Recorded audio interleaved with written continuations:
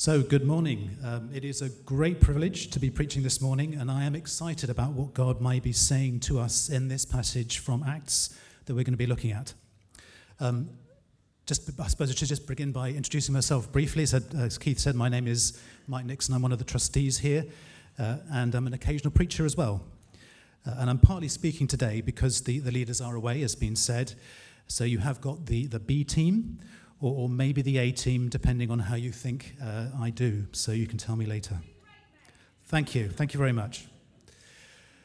In fact, it may be quite appropriate that they're not here, given what I believe this passage, where it takes us, and the challenge that I think that it's going to present to us as a church. But we'll come back to that later. I don't know about you, but personally, I am loving the opportunity we have to learn together as we work through the book of Acts. I've got several favourite books in the Bible, but this one is right up there in the top five, let's say. Strictly speaking, Acts is a sequel. Its author, Luke, is one of the four gospel writers telling the amazing story of Jesus' life. He tells of the extraordinary teaching that Jesus gave and the miracles he performed. And it culminates in the death and resurrection of Jesus, obviously. And then in the Acts, we hear of what happens next. It's sometimes called the gospel of the Holy Spirit, or the gospel of the church, as we discover that the end of Jesus' life on earth was actually the start of something new and equally extraordinary. And in the passage that we're going to look at this morning, the church itself takes center stage. We get a glimpse of what life was like for the early believers as they met together. So the first thing we should do is read the passage. So I'm going to ask Lee to come and do that for me, if he's willing. Just make sure this thing works.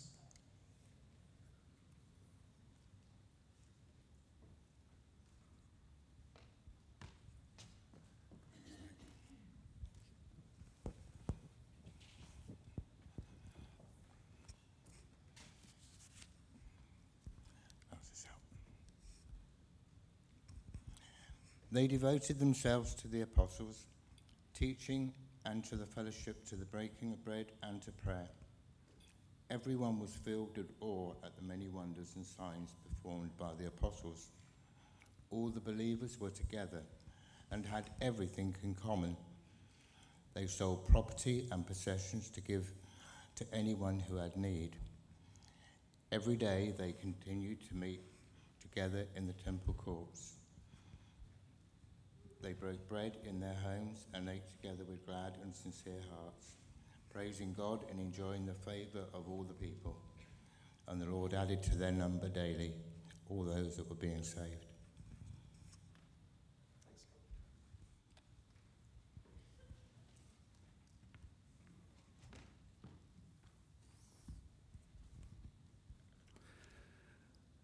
So, the passage that we've got begins with a reference to signs and wonders.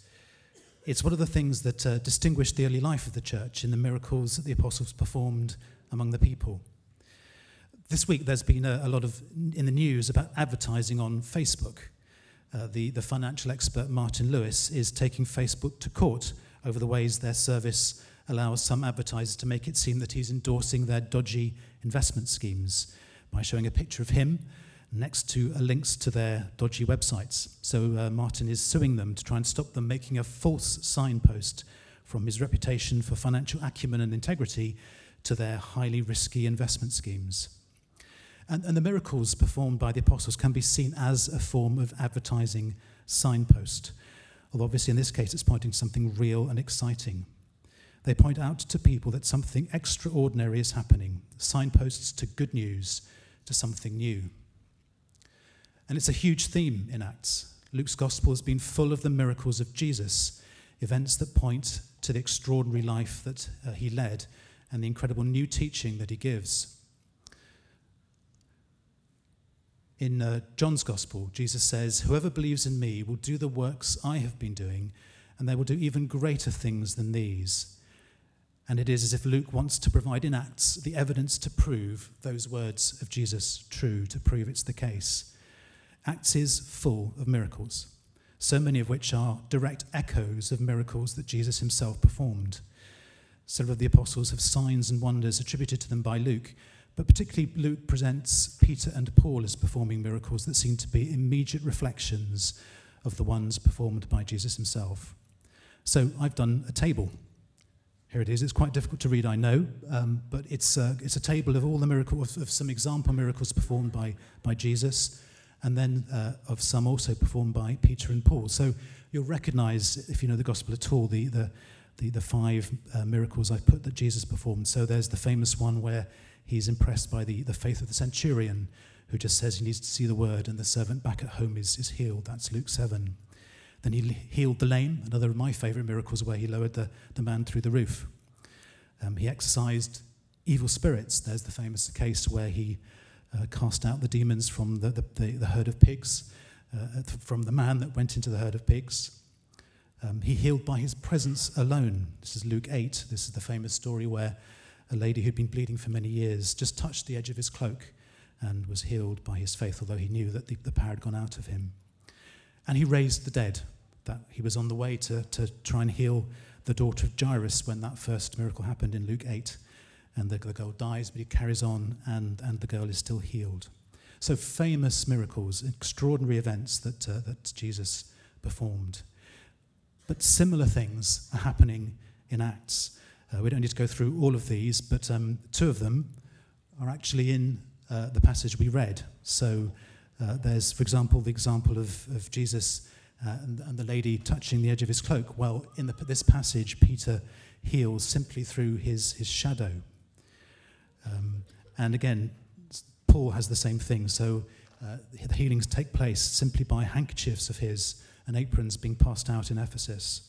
And both Peter and Paul raised the dead. Peter raised Tabitha in Joppa. And I think my favourite one of all is the one in the bottom right corner where Paul is giving a particularly long sermon, and this poor guy Eutychus is sitting on a window ledge, and the sermon is so long that he falls asleep and he falls out. So out of guilt, Paul goes and heals him and brings him back to life. So extraordinary events, and they map from Peter and Paul back to the life of Jesus. So these echoes from Luke are deliberate. Jesus is no longer physically present, but the things he became famous for still happen through his followers. The healing that he performed can still be accessed through his disciples. Indeed, potentially more so, because Jesus in the form of the church is actually physically present everywhere, in so many more places. Crucially, these extraordinary miracles are pointing to something much bigger. They point to a fresh revelation of God, to a breakthrough of the Spirit of God into the affairs of humanity. Malcolm Nichols has a phrase to describe what's happening here, which I find very helpful. And it's this is that. These miracles are signs, they're signposts to something else. The many miraculous signs performed by the apostles point to the bigger message. They are screaming headlines to tell people that God loves them. God is real, and you can see a demonstration that he's real through these miracles. This miracle confirms the message that you heard about the extraordinary teacher, Jesus, who died and rose to life, ascended into heaven, but then whose role in the world lives on through his followers. This healing that you've witnessed is a foretaste of the deep spiritual healing, physical healing as well, that's available to all disciples of Jesus. At one level, though, these stories can feel a little bit overwhelming.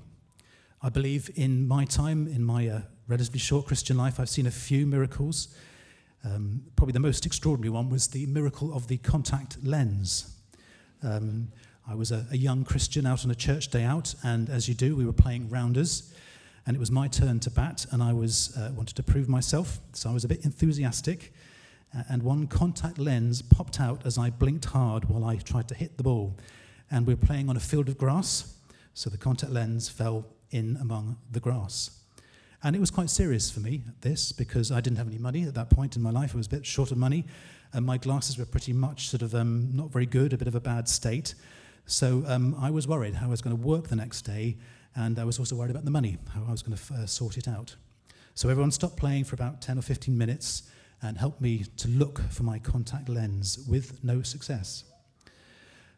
It's not surprising, really, because it is a bit like looking for a needle in a haystack. But then one of the group radically suggested that we should pray about it, which we duly did. Me, probably my mind more still on the challenge of how I would cope the next day and find money for a replacement. When we finished praying, someone immediately looked down, and there, glinting in the light, was my contact lens. So, I and countless of others here have experience of God's amazing intervention in their lives. But the trouble is, sometimes these events can seem somewhat trivial compared to the scale of those described here. My contact lens adventure, as faith-building and important to me as it was, seems a bit quiet and sort of intimate and personal by comparison to what we read here. So the stories we read of Jesus and Peter and Paul can feel a bit discouraging because many of us have prayed for equally dramatic breakthrough in situations we've been in. We will have known friends and family who have been seriously ill, for whom we've longed to see the kind of dramatic breakthrough, the extreme healing described by Luke in Acts. But it's not happened. Suffering has continued, and that suffering can feel worse when you hear talk of spectacular miracles. This is a difficult area, and I certainly don't have anything close to an answer as to why God heals in some cases, but not in others. But Luke does give some insight into circumstances in this passage when these dramatic New Testament-style miracles are most likely. Conditions which are going to be more conducive for signs and wonders. And it is when the church is growing. Essentially, these signs and wonders are evangelism. They're evangelistic aids. They're better than a Billy Graham mission, better than the Jesus film, better than the Alpha Course. These signs declare the love of God in a way that you can't escape. They powerfully point to the truth of God in a way that is really hard to ignore. And the miracles we've read about in Acts are so dramatic because the growth of the church in Acts is also dramatic. This was an absolutely central moment in the spiritual history of the world, the breakout of God in a wholly new way through his Spirit in the body of Christ, which is the church.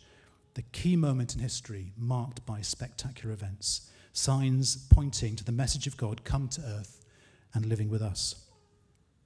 So miracles and church growth go hand in hand. If we want to see similar events in our time, something more than found contact lenses, let's pray for similar levels of extreme church growth. Let's commit to growing the church. Miracles will be, or are likely to be, associated with that. Which makes what happens next in this passage so surprising and, to be frank, a bit confusing. According to verse 13, no one else dared to join them. The extreme miracles were not working for certain groups of people. Signs and wonders were not actually bringing people closer to God, it would appear.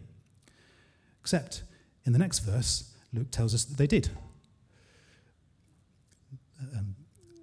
Verse 14 tells us that more and more people believed and were added to their number. So it does seem odd. It's an odd juxtaposition, no one daring to join them, but yet they still grow in number more and more. So what's going on here in the passage? I think there are a couple of things. And the first one is probably something to do with insiders and outsiders. The church has been meeting in the temple, and it's likely to be the other regular worshippers in the temple who did not dare to join the church. They didn't want to step away from their traditional understanding of who God is and join this new movement. The Christians are the disruptors to the normal life of the temple, meeting over in a different part of the building. It was interesting what was going on over there, but a bit odd for some people.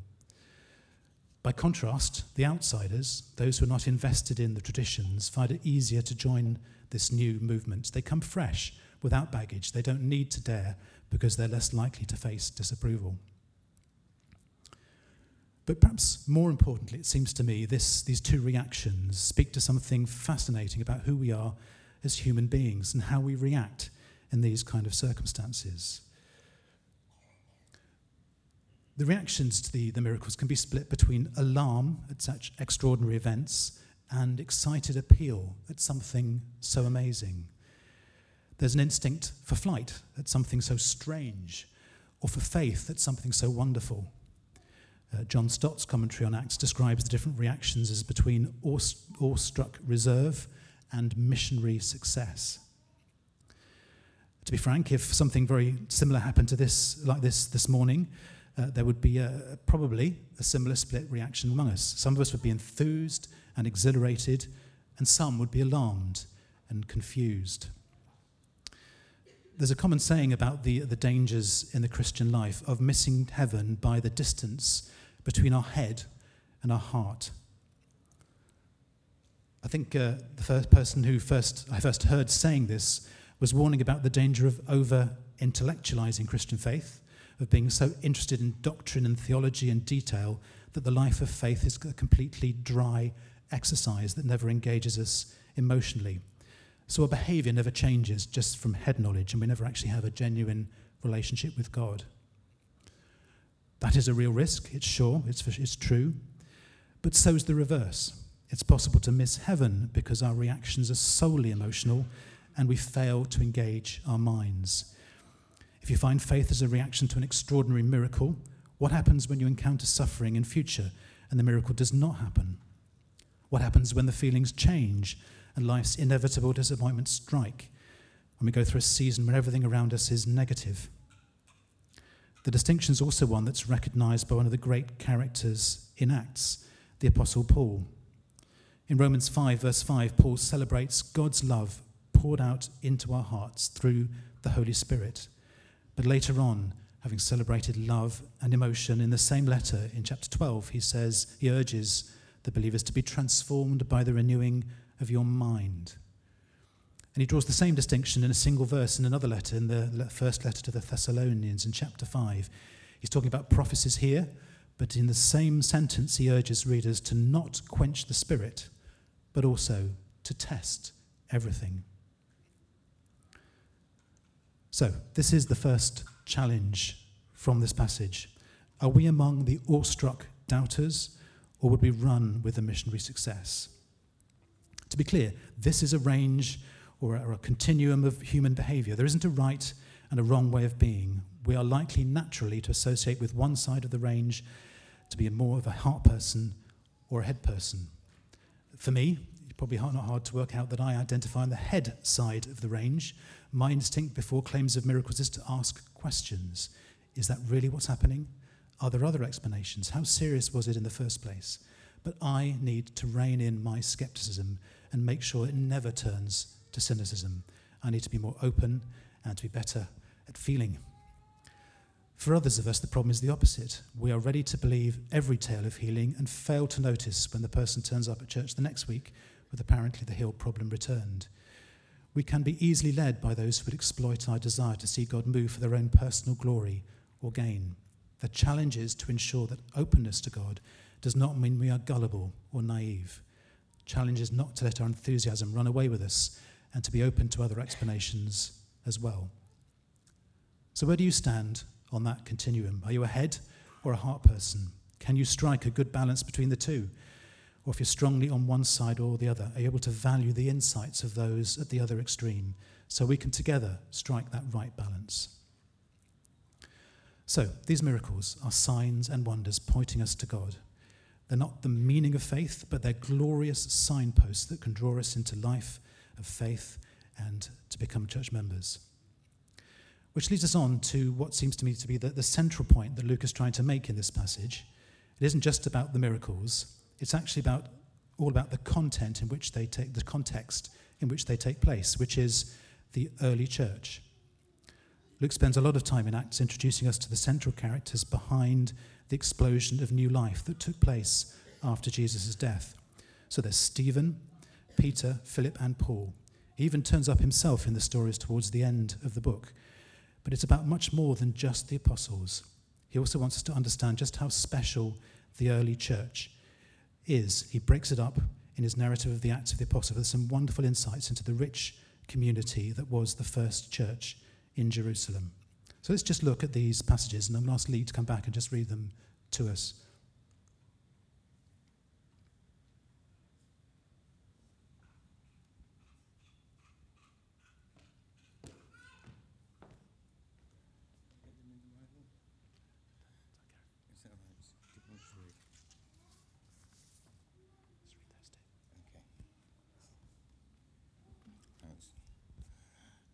Stop it jumping around. Just got it in my hand.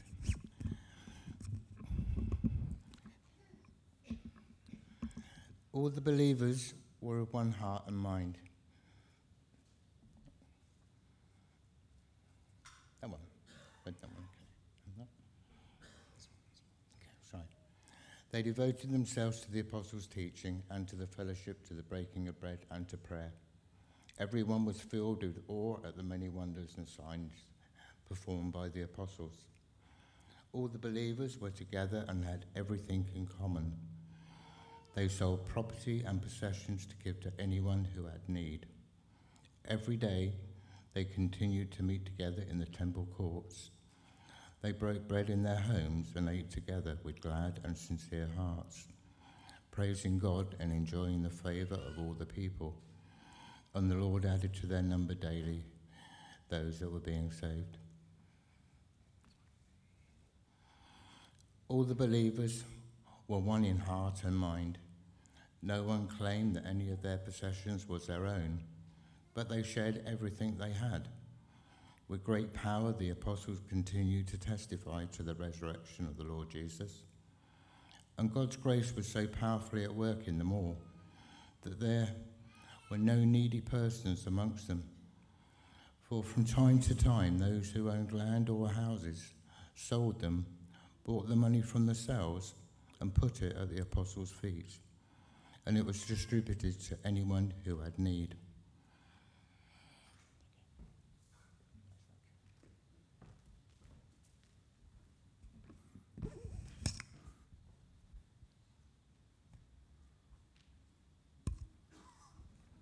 Thanks, Lee. So we are learning a lot about what the early church was like. We even know where they met.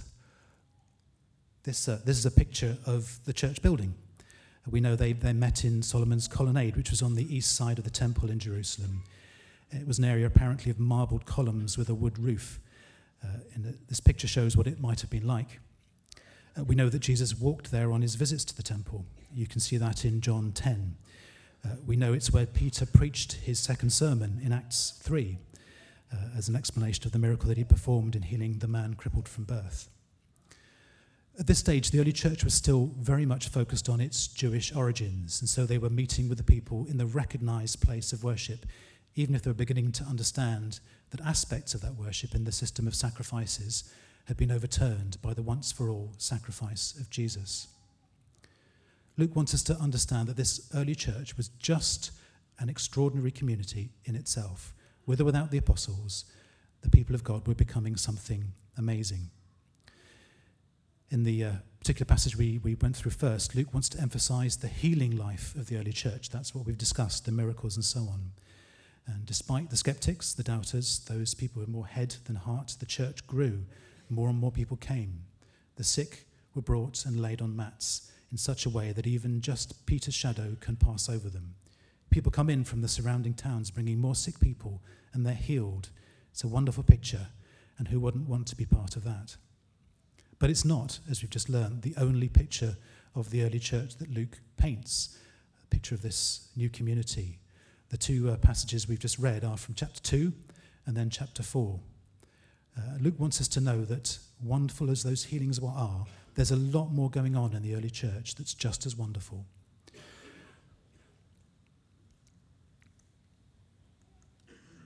First, there's teaching. The people devote themselves to the apostles' teaching. And so that's the part where those of us who are more head than heart can feel most comfortable. The new disciples wanted to learn. The new Christian movement is disrupting everything they're used to. It's challenging the way of thinking they've inherited. So they want to learn and to understand.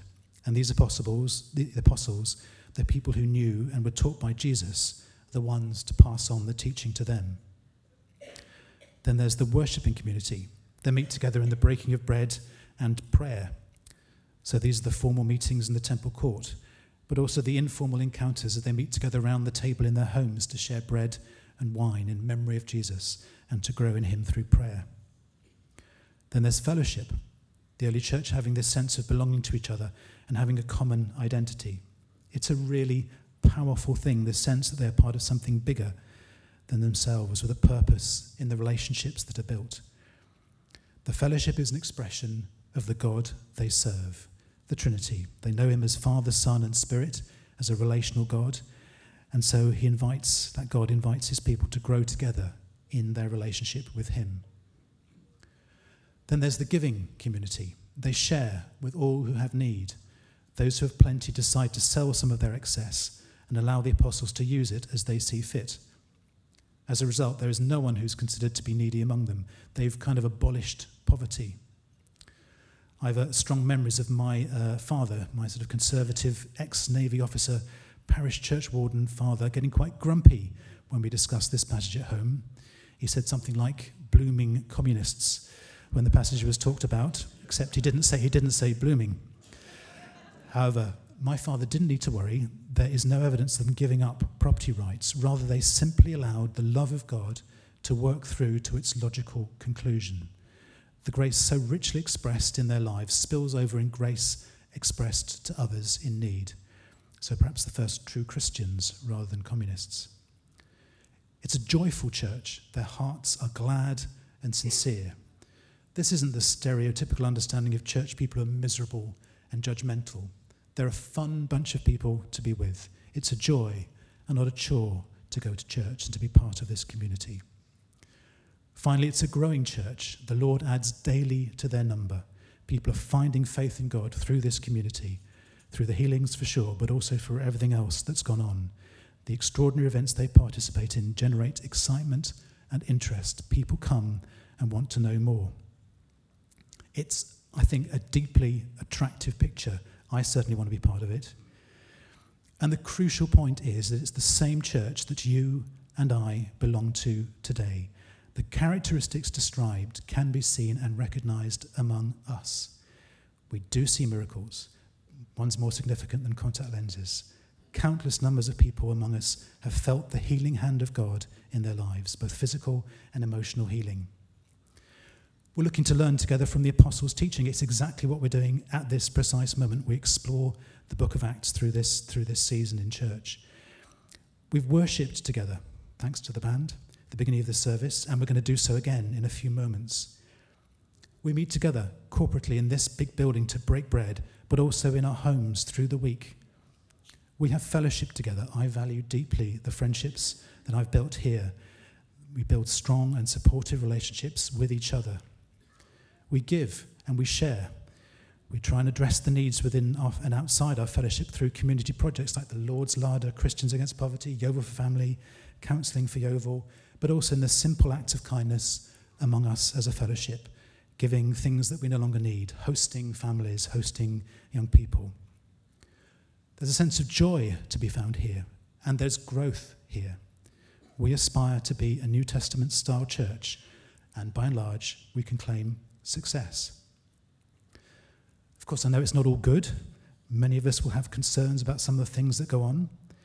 Many of us have experienced significant hurt at the hands of others in the church.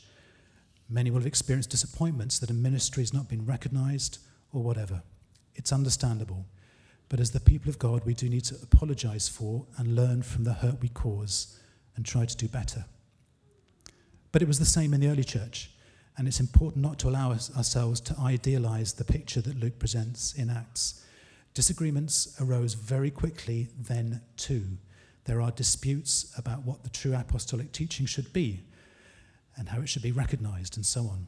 Indeed, after the end of Acts, the bulk of the rest of the New Testament is simply letters that are trying to address this kind of thing.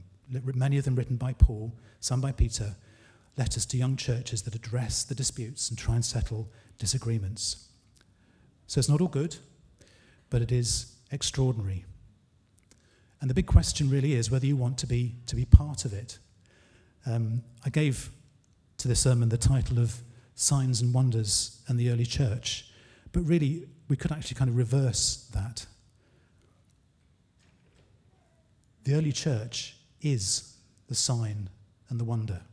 It's the principal place through which people can go on this journey of faith. Certainly the miracles that are described in this passage are part of the journey, but they're only part of it, and there's more than just them to discover within the church. So the leaders are away. It's just us as church members here talking to ourselves. And my second challenge to you this morning really is just to ask if you're willing to recommit to it. When we do get hurt by the church, maybe even by the leaders, when we're disappointed by things that happen or haven't happened, it's easy to get discouraged and just take a back seat or to stop coming. It's more than understandable when that happens, and that we do need to learn from the hurts and the discouragements and address them.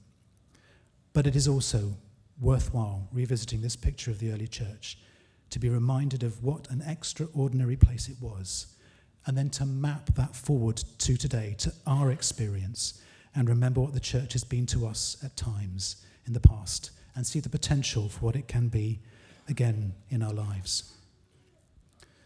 So, if the musicians would like to come back, if you have been hurt by the church at any stage in your life, then do feel free to come forward, and people, I'm sure, will pray for you. But let's stand together and just ask if you're willing to recommit with me to this wonderful journey that is the church. So let's stand if you're willing.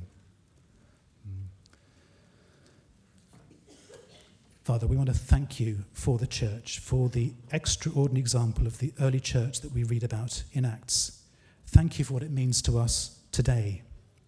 When we're jaded or disillusioned, help us just to recapture the excitement we can see in Acts and that we have known in the past. Give us grace to start again, to commit, to be part of this journey together. In Jesus' name, amen.